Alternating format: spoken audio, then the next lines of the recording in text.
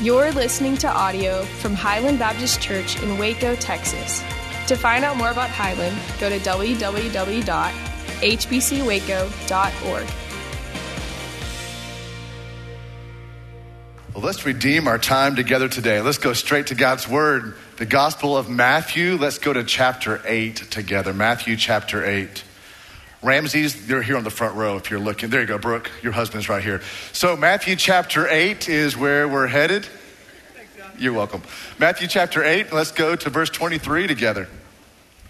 It's a great passage. If you've been around church for a while, you've heard it. The Gospel of Matthew writes this story. The Gospel of Mark writes this story. The Gospel of Luke writes this story. So Matthew chapter 8, let's look at verse 23 together. And when he, speaking of Jesus, got into the boat, his disciples followed him. And behold, there arose a great storm on the sea, so that the boat was being swamped by the waves, but he was asleep. Jesus slept through this.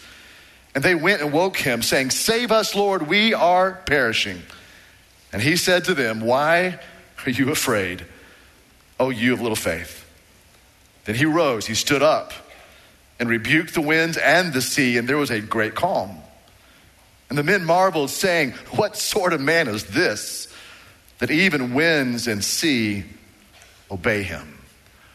We're in a series right now called Break Every Chain. And this morning we're going to talk about breaking the chain of circumstantial happiness. Let me help you with a little definition of what I'm talking about today. You see it on the screen behind me. Circumstantial happiness is loving life, but only when all is well. It's being content with everything as long as there is calm. Circumstantial happiness says, God, I love life. I love everything around me. I love what's happening, except when things are going badly. And then I'm down, then I'm out, then I'm depressed, then I don't want any of this. So circumstantial happiness is just being happy depending on the circumstances, depending on the situation around you. Let's don't close God's word. Let's go back to verse 23. Let's see what's happening here. And when he got into the boat, his disciples followed him. This is a time in the life of Jesus. I know we're just in chapter 8, but he's already taxed. He's already exhausted. There are people requiring things of him consistently. People are inquiring of him, of who are you and why are you here? And what is this kingdom about? And do you really claim to be the Son of God? And so at this point, Jesus is exhausted. He has healed people. He has cast out demons. All these things have already happened in his ministry, and he's done. He wants to get on the boat. He wants to get on the lake. He wants to get on the other side of the Sea of Galilee. This might be a good time to remind you all, it is a myth that spiritual people never need a retreat. Jesus needed some time. He needed to press the pause button. He needed to rest. He needed to sleep. He was going to the other side of the Sea of Galilee, and his disciples, they must have been taxed also, or at least they were so desperate to always be around him. They climbed to that boat with him. They were going toward the other side. In verse 24, it says, "And behold, there arose a great storm." A great storm on the sea. Now, the Sea of Galilee is actually not a sea. It's a lake, but it behaves like a sea. It's the lowest freshwater lake on the planet, 680 feet beneath sea level. A few weeks ago, I showed some maps and it enthused all the map nerds here. So I'm going back to a map again this morning. If you don't mind, see on the screen behind me, you see a topographical map of the Sea of Galilee. This to the upper left, you see on your screen, that's the Mediterranean Sea. And the Sea of Galilee, of course, the big blue body of water right there in the middle of the map. Now, you really can't tell a whole lot about the fact that there's storms that just happen suddenly and violently on that sea, unless I place on top of that mountain, on top of that map, the mountains. So you see to the east, to the west of the Sea of Galilee, you see Mount Tabor. There you see Mount Alber as well to the west-hand side. Then on the northeast side, you see Golan Heights. Now, if you've been watching any news the last 24 hours, the Golan Heights have been all over the front pages of the news because our president, who every now and then likes to stir things up, decided to stir some more things up. And so the Golan Heights are all over the news today, but that's in the northeast section, northeast of the Sea of Galilee. To the north of the Sea of Galilee is Mount Hermon. And Mount Hermon is the tallest mountain in all of Israel and Syria and Lebanon. There's snow on the top of Mount Hermon. In fact, you can ski on the top of Mount Hermon, the north of the Sea of Galilee. So you see that the Sea of Galilee is just surrounded by these mountain peaks, these mountain ranges, and these heights. But what you can't see that I'll show you on the next map is the little channel that goes into the Sea of Galilee from the north, and then the channel that goes out of the Sea of Galilee to the south. That is the Jordan Valley, this entrenched valley. And so you can kind of see that this wind tunnel that is created coming from Mount Hermon going down south toward the Sea of Galilee, then that channel that goes out. So it's not just a wind channel, it's actually a tornadic channel. Because you also have all the valleys you see on the topography there to the east and to the west. All that wind comes sweeping down those valleys and begins to churn things up. Even today, there's these violent, sudden storms that hit the Sea of Galilee. And they were out there on the boat. They were in the middle of this great storm. In fact, the Bible calls here not just a storm, but a great storm. The Greek word right there is megastomos. And megastomos, we get that word stomos in English, the word seismic from that. In fact, it's the same Greek word for earthquake. So there was this violent shaking of the sea, and the fishermen, they were terrified. If you don't mind for a second, just make your eyes really big for a second and turn to your neighbor and say, "It was a big storm." Turn to your other neighbor with big eyes and say, "It was a big storm."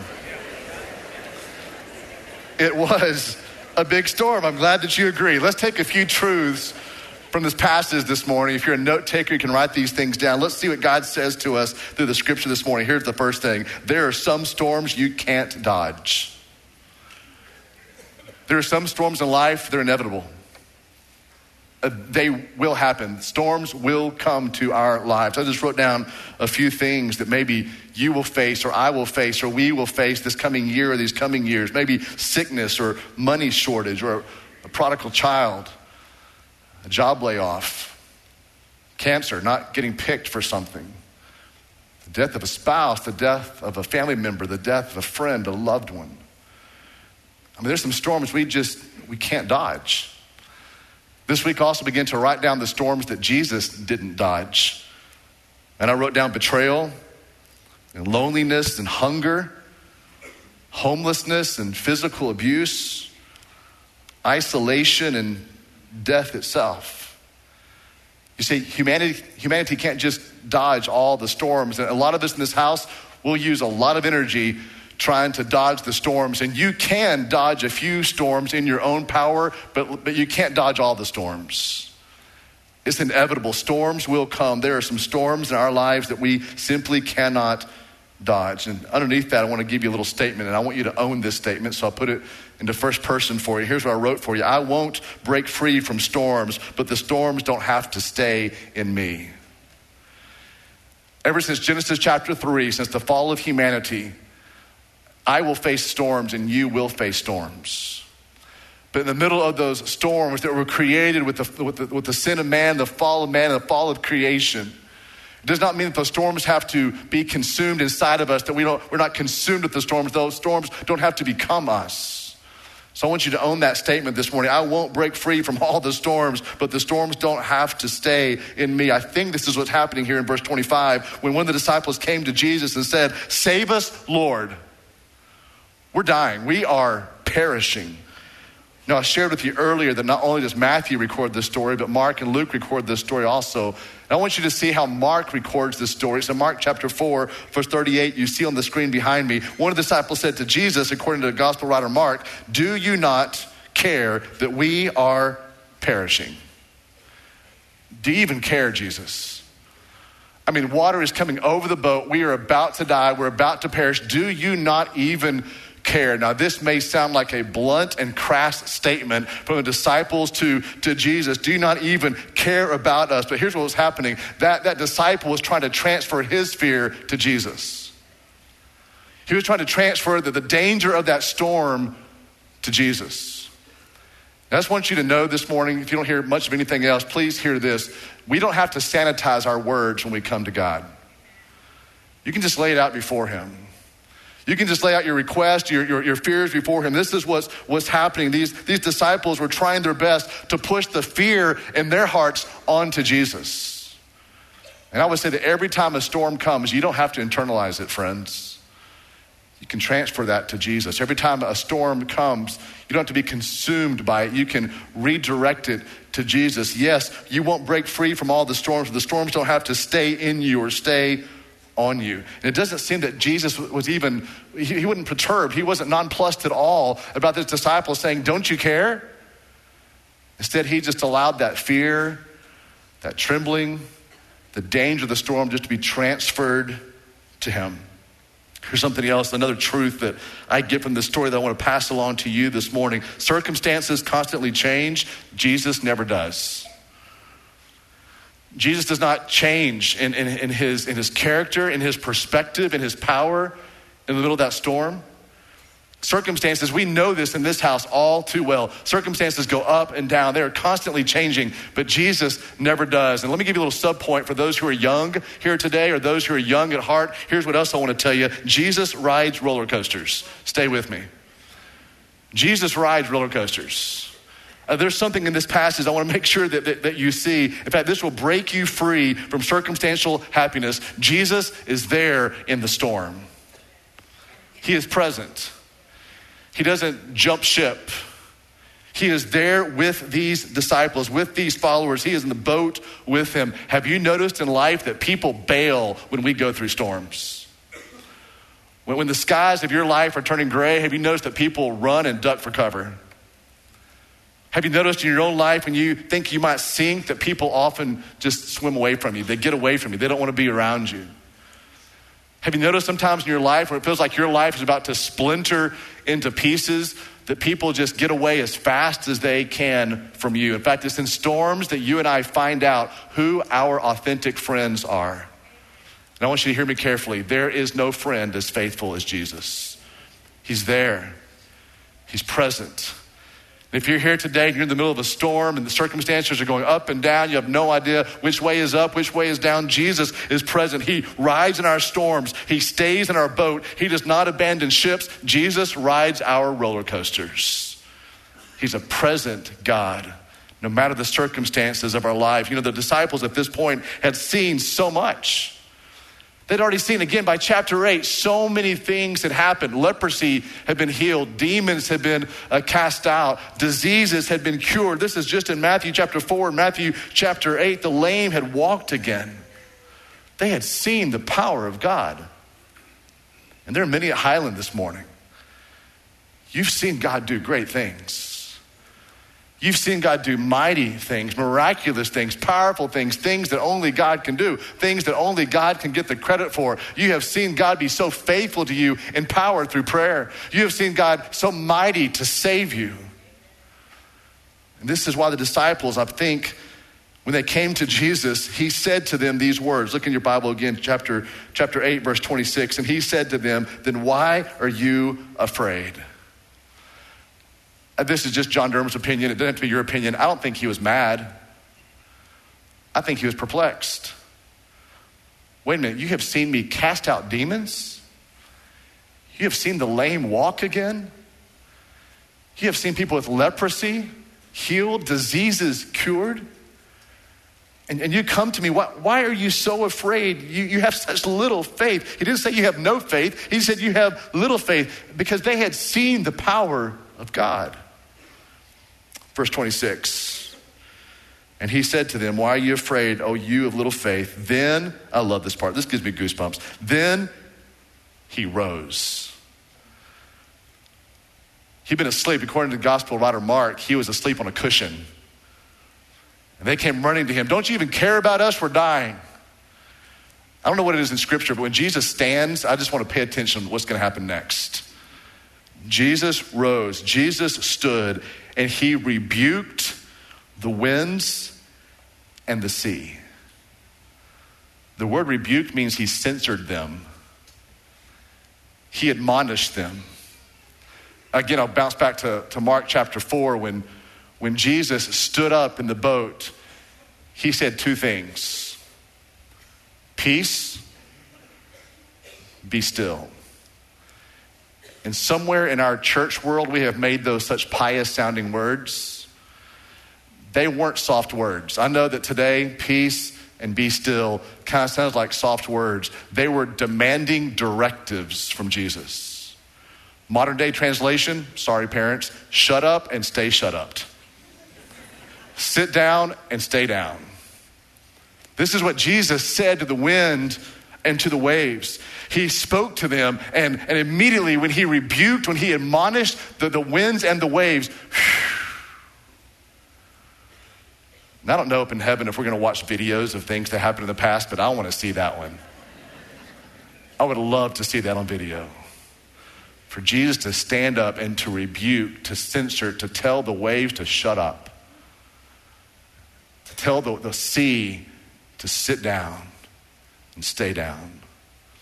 And the Bible says right here that when he rebuked the wind and the sea. Now don't miss this. He didn't roll up his sleeves.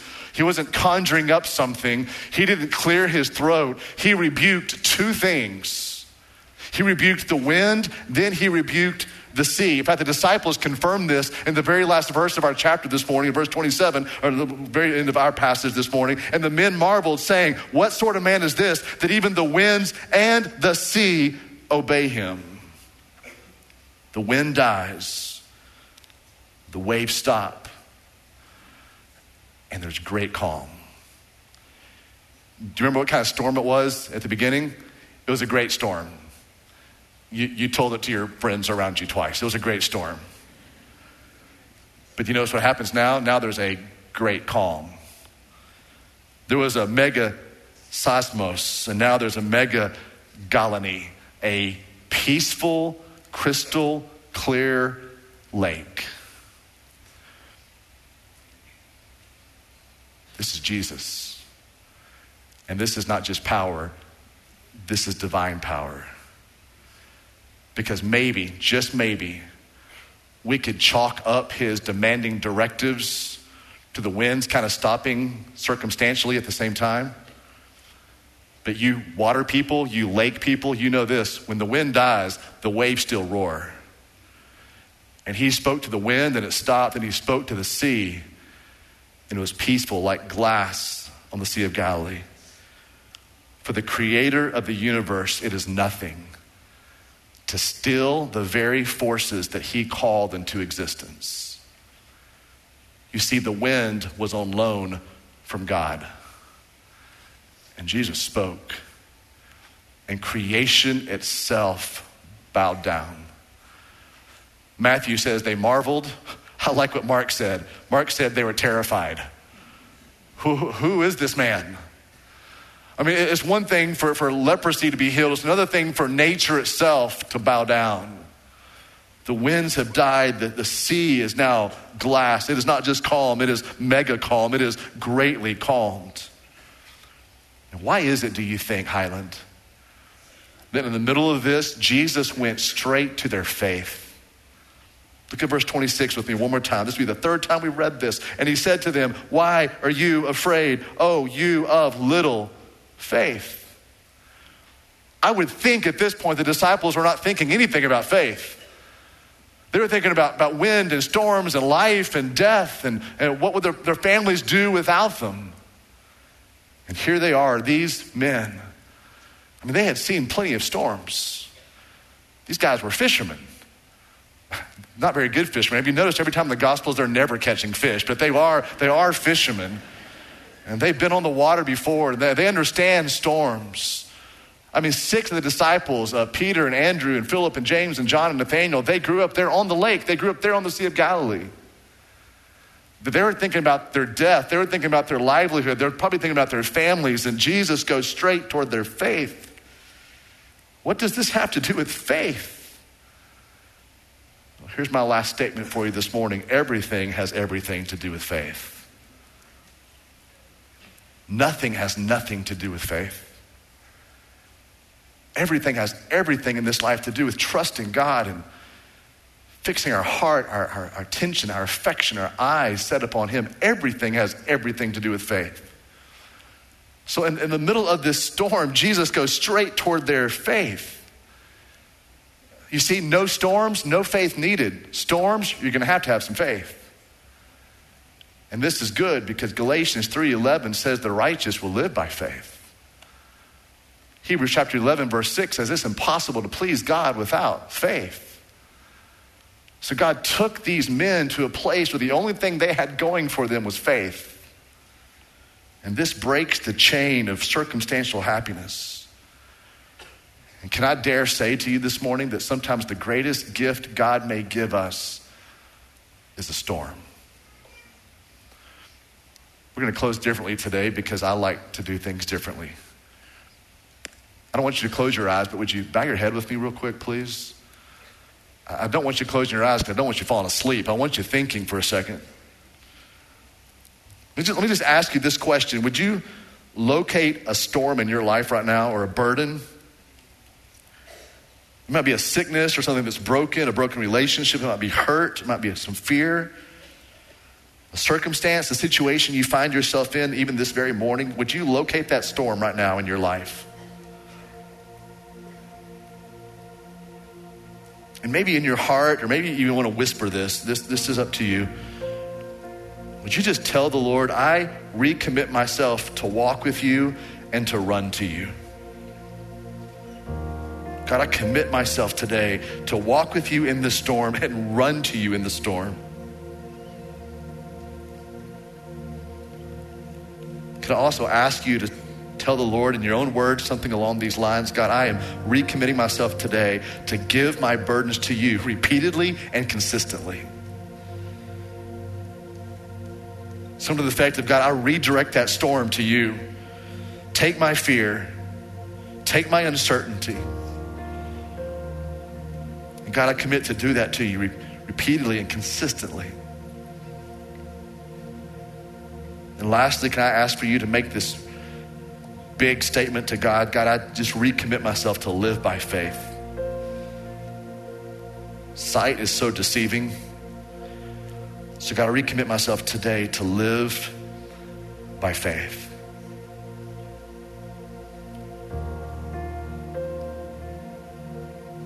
Jesus, we thank you for storms. That sounds so counterintuitive to say. Maybe even ridiculous to say to some who are walking through some really intense storms. But no storms, no faith. Great storms, our faith is activated.